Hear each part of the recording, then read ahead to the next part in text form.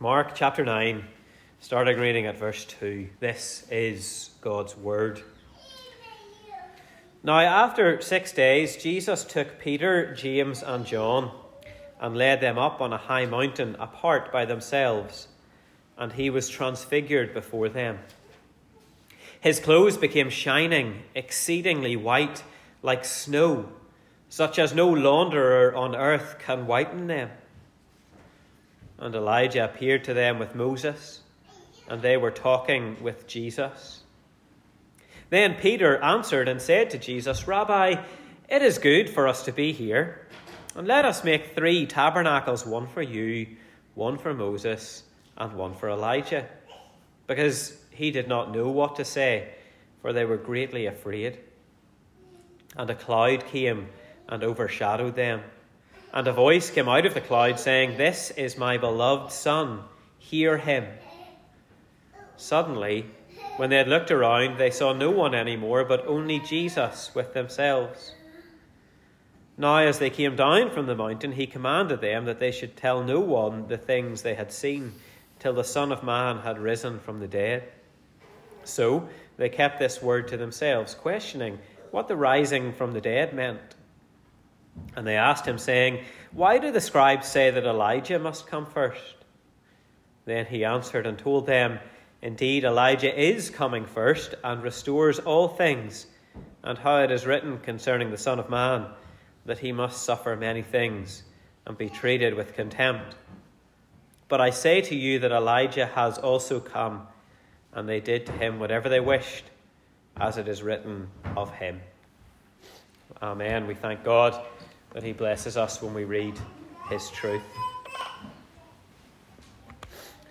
Our affirmation of faith today is Psalm 40, which we have just sung, and we're going to read through the first 5 verses. This is what we believe as Christian people. The Psalms teach us the things that we believe. Psalm 40, "I waited patiently for the Lord, and he inclined to me and heard my cry. He also brought me up out of a horrible pit, out of the miry clay, and set my feet upon a rock, and established my steps. He has put a new song in my mouth, praise to our God. Many will see it and fear, and will trust in the Lord. Blessed is that man who makes the Lord his trust, and does not respect the proud, nor such as turn aside to lies. Many, O Lord my God, are your wonderful works which you have done, and your thoughts toward us cannot be recounted to you in order. If I would declare and speak of them, they are more than can be numbered." Well, boys and girls, I want to talk to you about this psalm, and this psalm is all about God rescuing his people. And it made me think of some children's TV programs. I wonder if you know who these people are. Is anybody here? They're not people, are they? They're dogs. Anybody know who those dogs are? Anybody want to shout out? Nobody wants to shout out? Do you want me to tell you? That's the Paw Patrol, isn't it? Any of the grown-ups ever seen Paw Patrol before? If you haven't seen Paw Patrol, you're missing out. Paw Patrol's a great show, and here's what happens in Paw Patrol. Nearly every time somebody gets into trouble, and the pups have to rescue them. And Chase is on the case, and off they go to rescue the person that's in trouble. Paw Patrol are always rescuing people. What about these ones? Does anybody know who these are? You ever seen those ones before? These are called the Rescue Bots. The Rescue Bots. And they're a bit like Transformers because they're vehicles that turn into kind of robots. And they're all vehicles that rescue people. So you can see one's a fire engine, one's an ambulance, and they go and rescue people. And in these TV programs, people always seem to be getting into trouble, and then the heroes have to come and rescue them. What about this guy? Anybody know who this guy is? It's Fireman Sam, isn't it? And Fireman Sam has been about for a long, long time. And whenever I was little, I used to watch Fireman Sam. And there was a boy in Fireman Sam, and maybe you've heard his name. He's called Norman Price. Have you ever heard of Norman Price? Norman Price is a bold boy in Fireman Sam, and he's always getting up to no good. And Norman Price keeps getting himself into trouble, and Fireman Sam has to come and rescue him. And in all these programmes, in Paw Patrol and in the Rescue Bots and in Fireman Sam, people keep getting into trouble and they have to be rescued. Psalm 40 tells us that that's what it's like for us. Psalm 40, boys and girls, tells us that the sin in our lives gets us into trouble. It gets us into bother, and we need to be rescued. Psalm 40 actually describes it as a horrible pit, miry clay. It describes our sin as this dirty mess that pulls us down. But it also tells us that there's a rescuer. And it's not Chase, and it's not Rocky, and it's not Zuma. The rescuer is the Lord Jesus Christ. Jesus has come to be our rescuer. And he's better than the rescue bots. And he's better than Fireman Sam.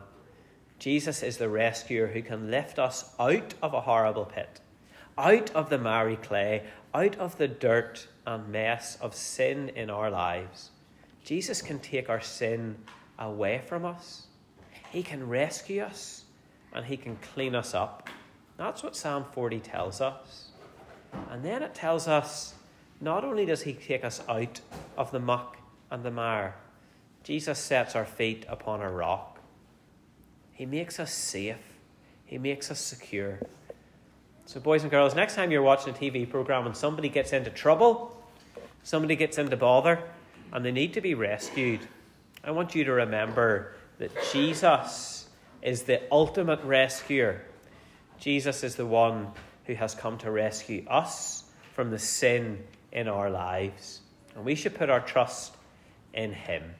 Let me say a prayer for the boys and girls. Let's pray. Our Lord Jesus, we thank you that you are a rescuer who saves his people. And we thank you that you can rescue us from the sin in our lives. I pray for the boys and girls that they would put their hope and they would put their trust in you to be the only one who can save them. I pray that you would be with us and you would bless us as we know that you are the one who takes us out of the muck and mire and sets our feet upon a rock. And it's in your name that we pray. Amen. Well, we're going to sing together now. We're going to sing God of Grace, Amazing Wonder. We're going to sing this line, "Oh, the miracle of mercy, Jesus reaches down to me." We're stuck in the pit, and Jesus reaches down and rescues us. We'll stand as we sing together.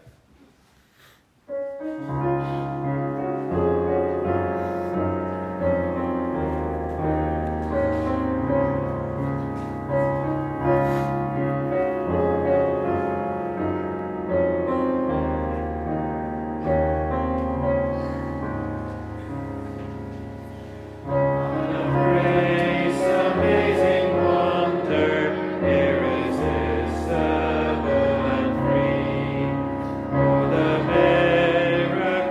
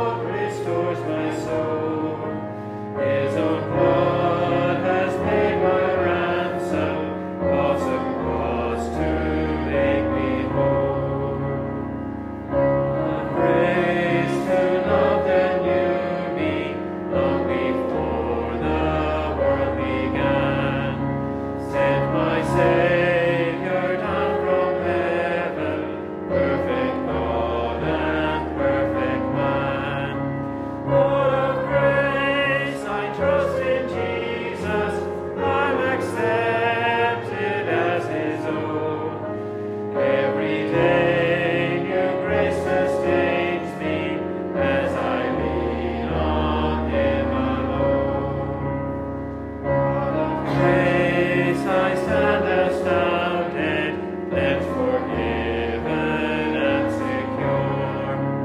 All my fears are now confounded, and my hope is ever sure. Lord of grace, now crowned in glory, where one day I'll see your face, and forever I'll adore you in your everlasting grace.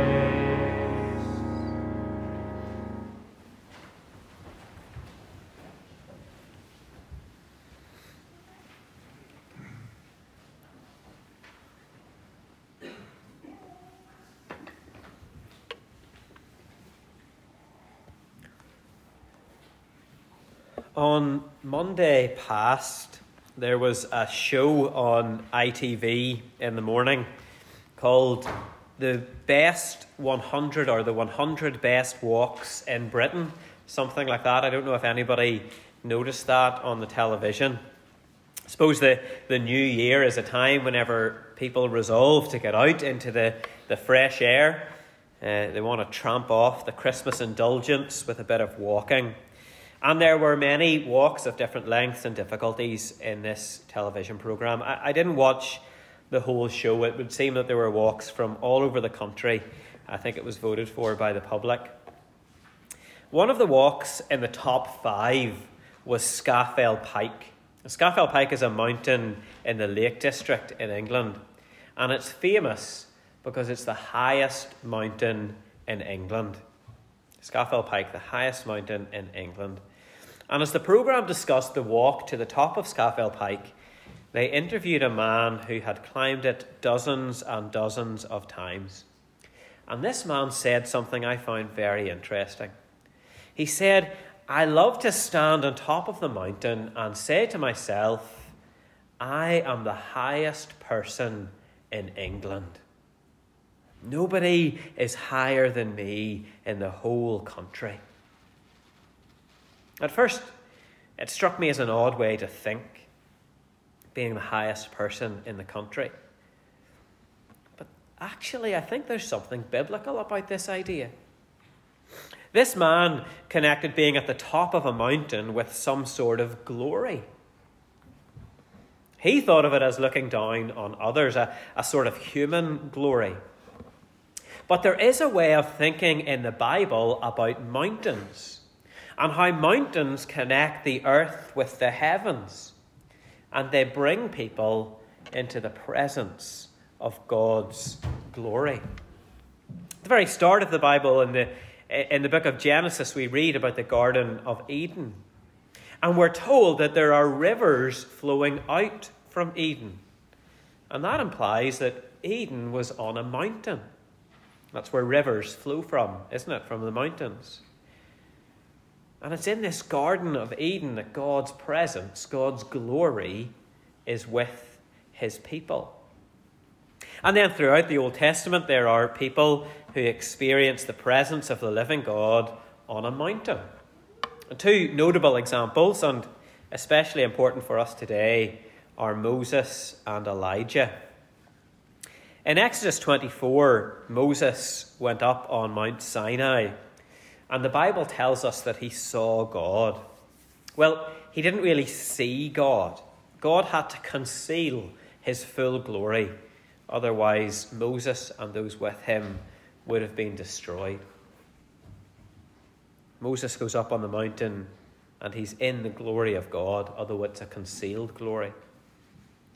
And then something similar happens with Elijah.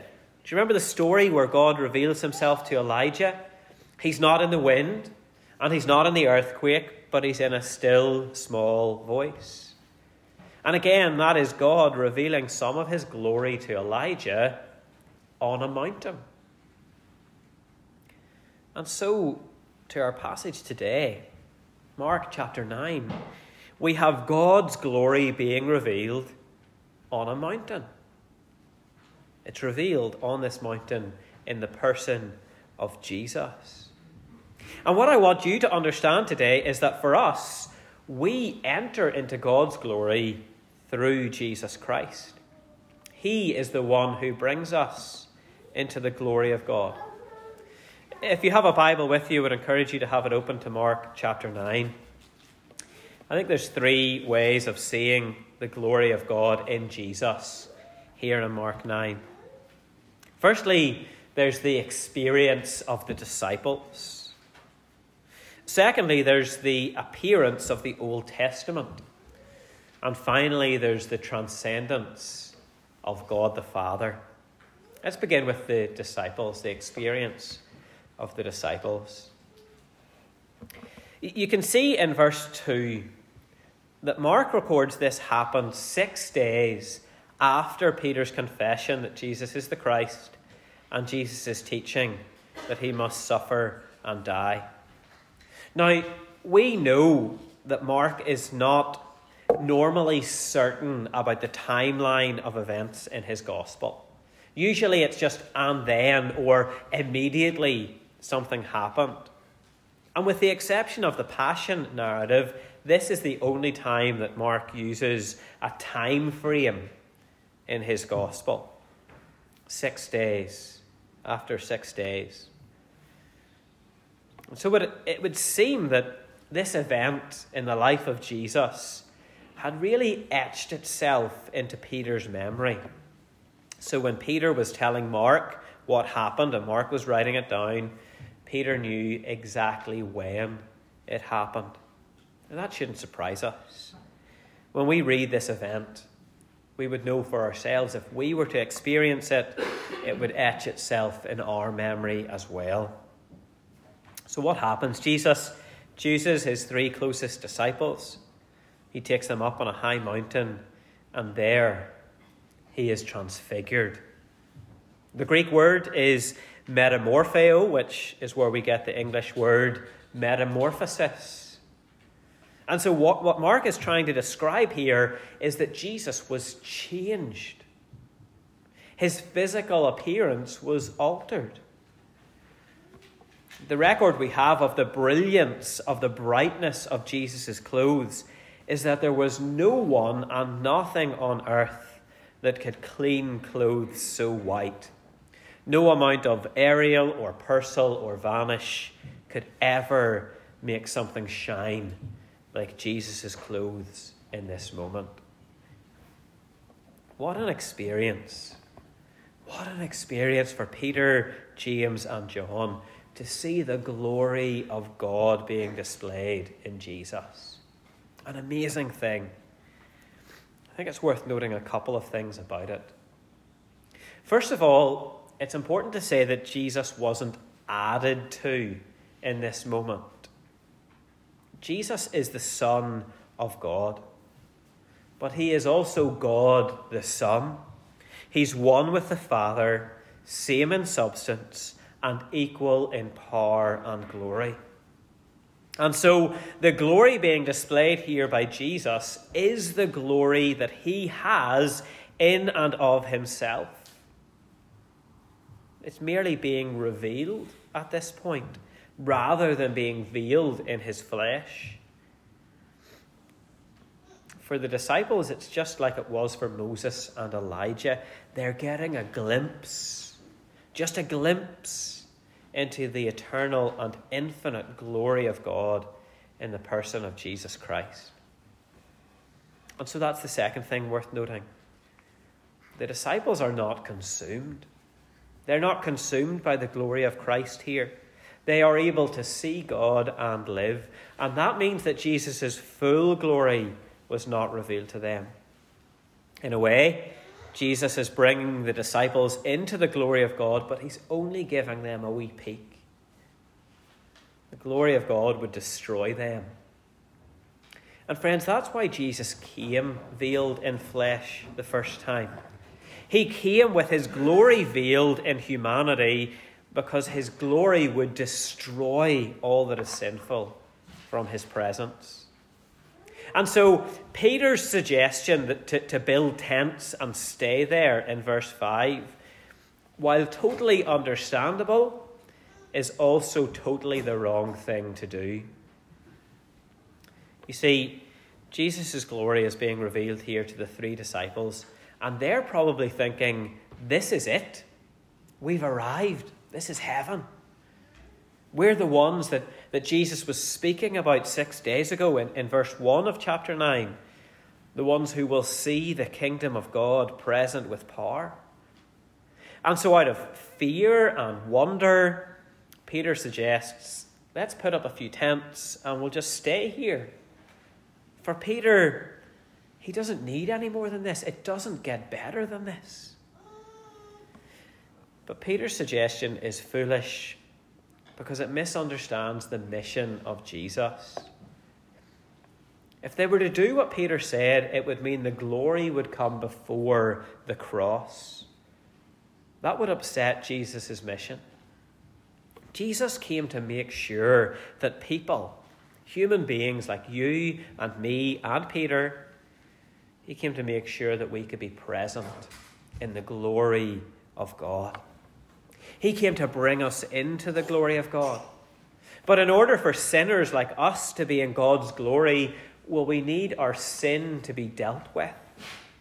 It needs to be removed from us. Otherwise, we would be destroyed.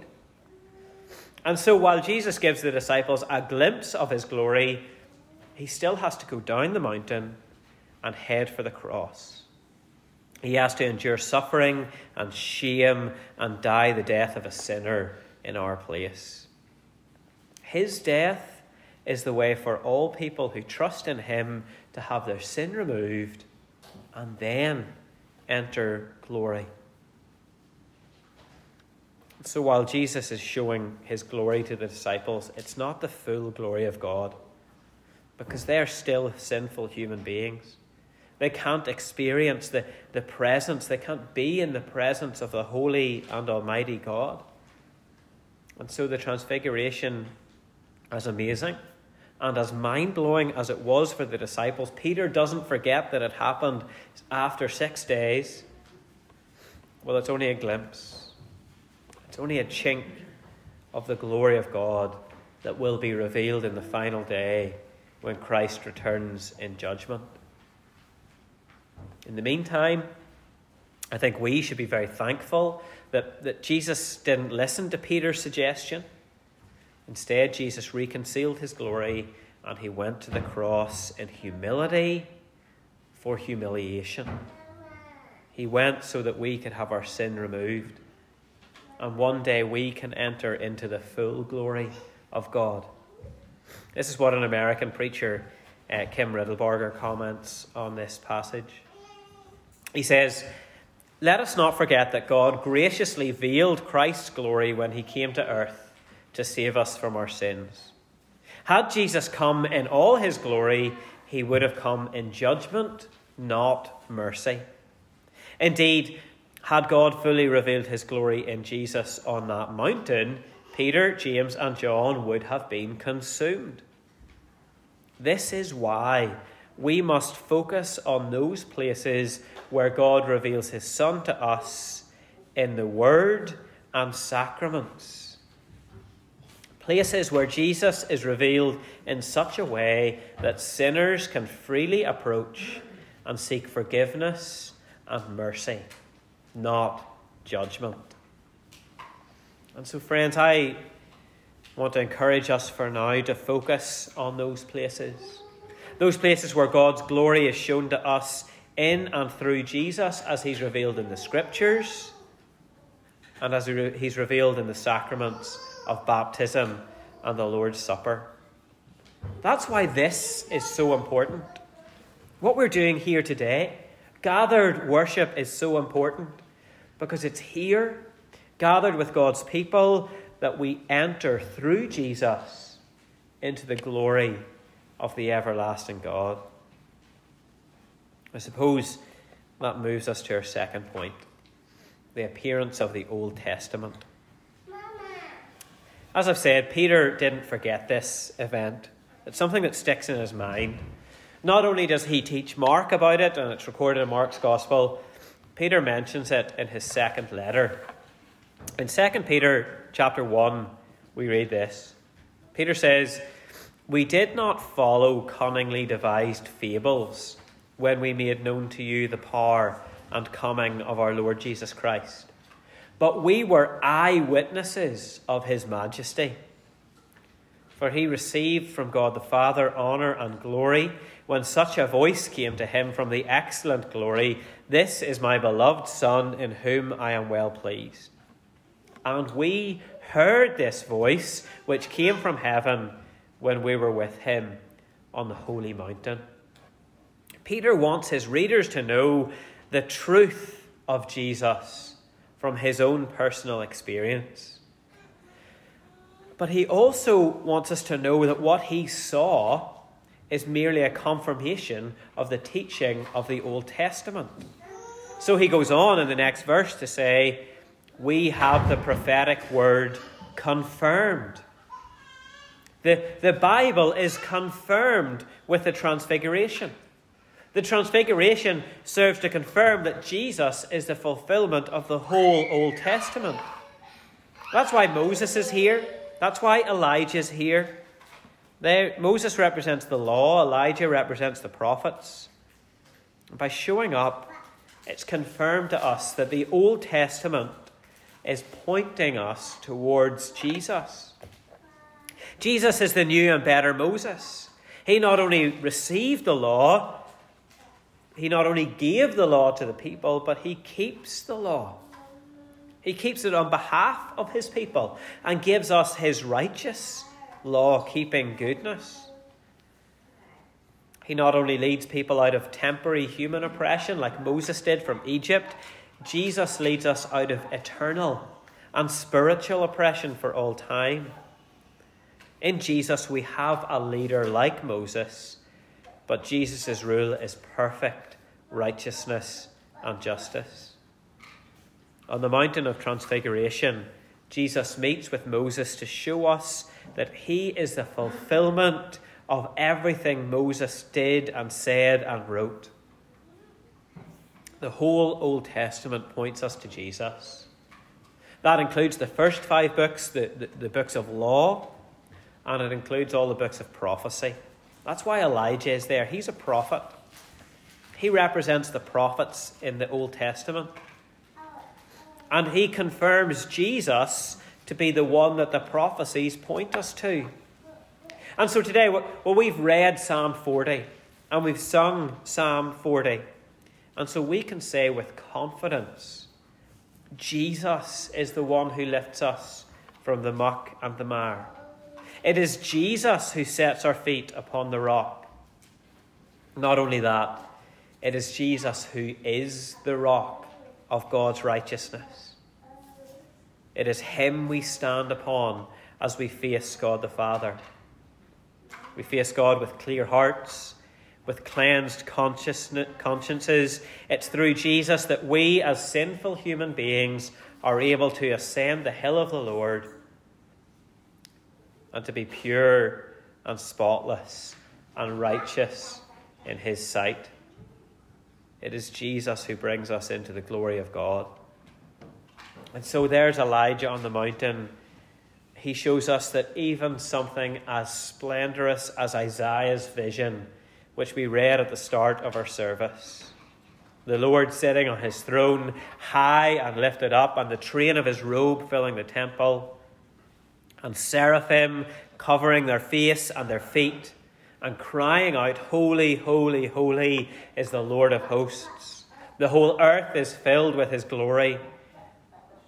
Well, this transfiguration in Mark chapter 9 and Elijah's appearance here shows us that Jesus himself is the Lord of Isaiah 6. But then they start going down the mountain, and the disciples are still confused. They've seen the glory of God in Christ, but there's still a question. What's all this about the resurrection?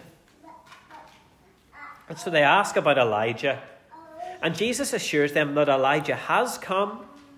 In Matthew's Gospel, we're told that Jesus is talking about John the Baptist. And so Mark writes in verse 12 that this only serves to enforce the truth that Jesus fulfills the Old Testament. He is the Son of Man, the glorious Son of Man, who appears in the book of Daniel to receive everlasting power and dominion from the Ancient of Days. And Jesus is also the suffering servant of Isaiah 53, who will die for the sins of his people. Friends, it is so immensely helpful for us as we read our Bibles to know this. It's all about Jesus. Some places require us to dig a little deeper.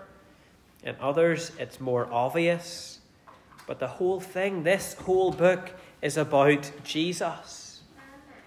And about how through him we can be brought into the glory of God.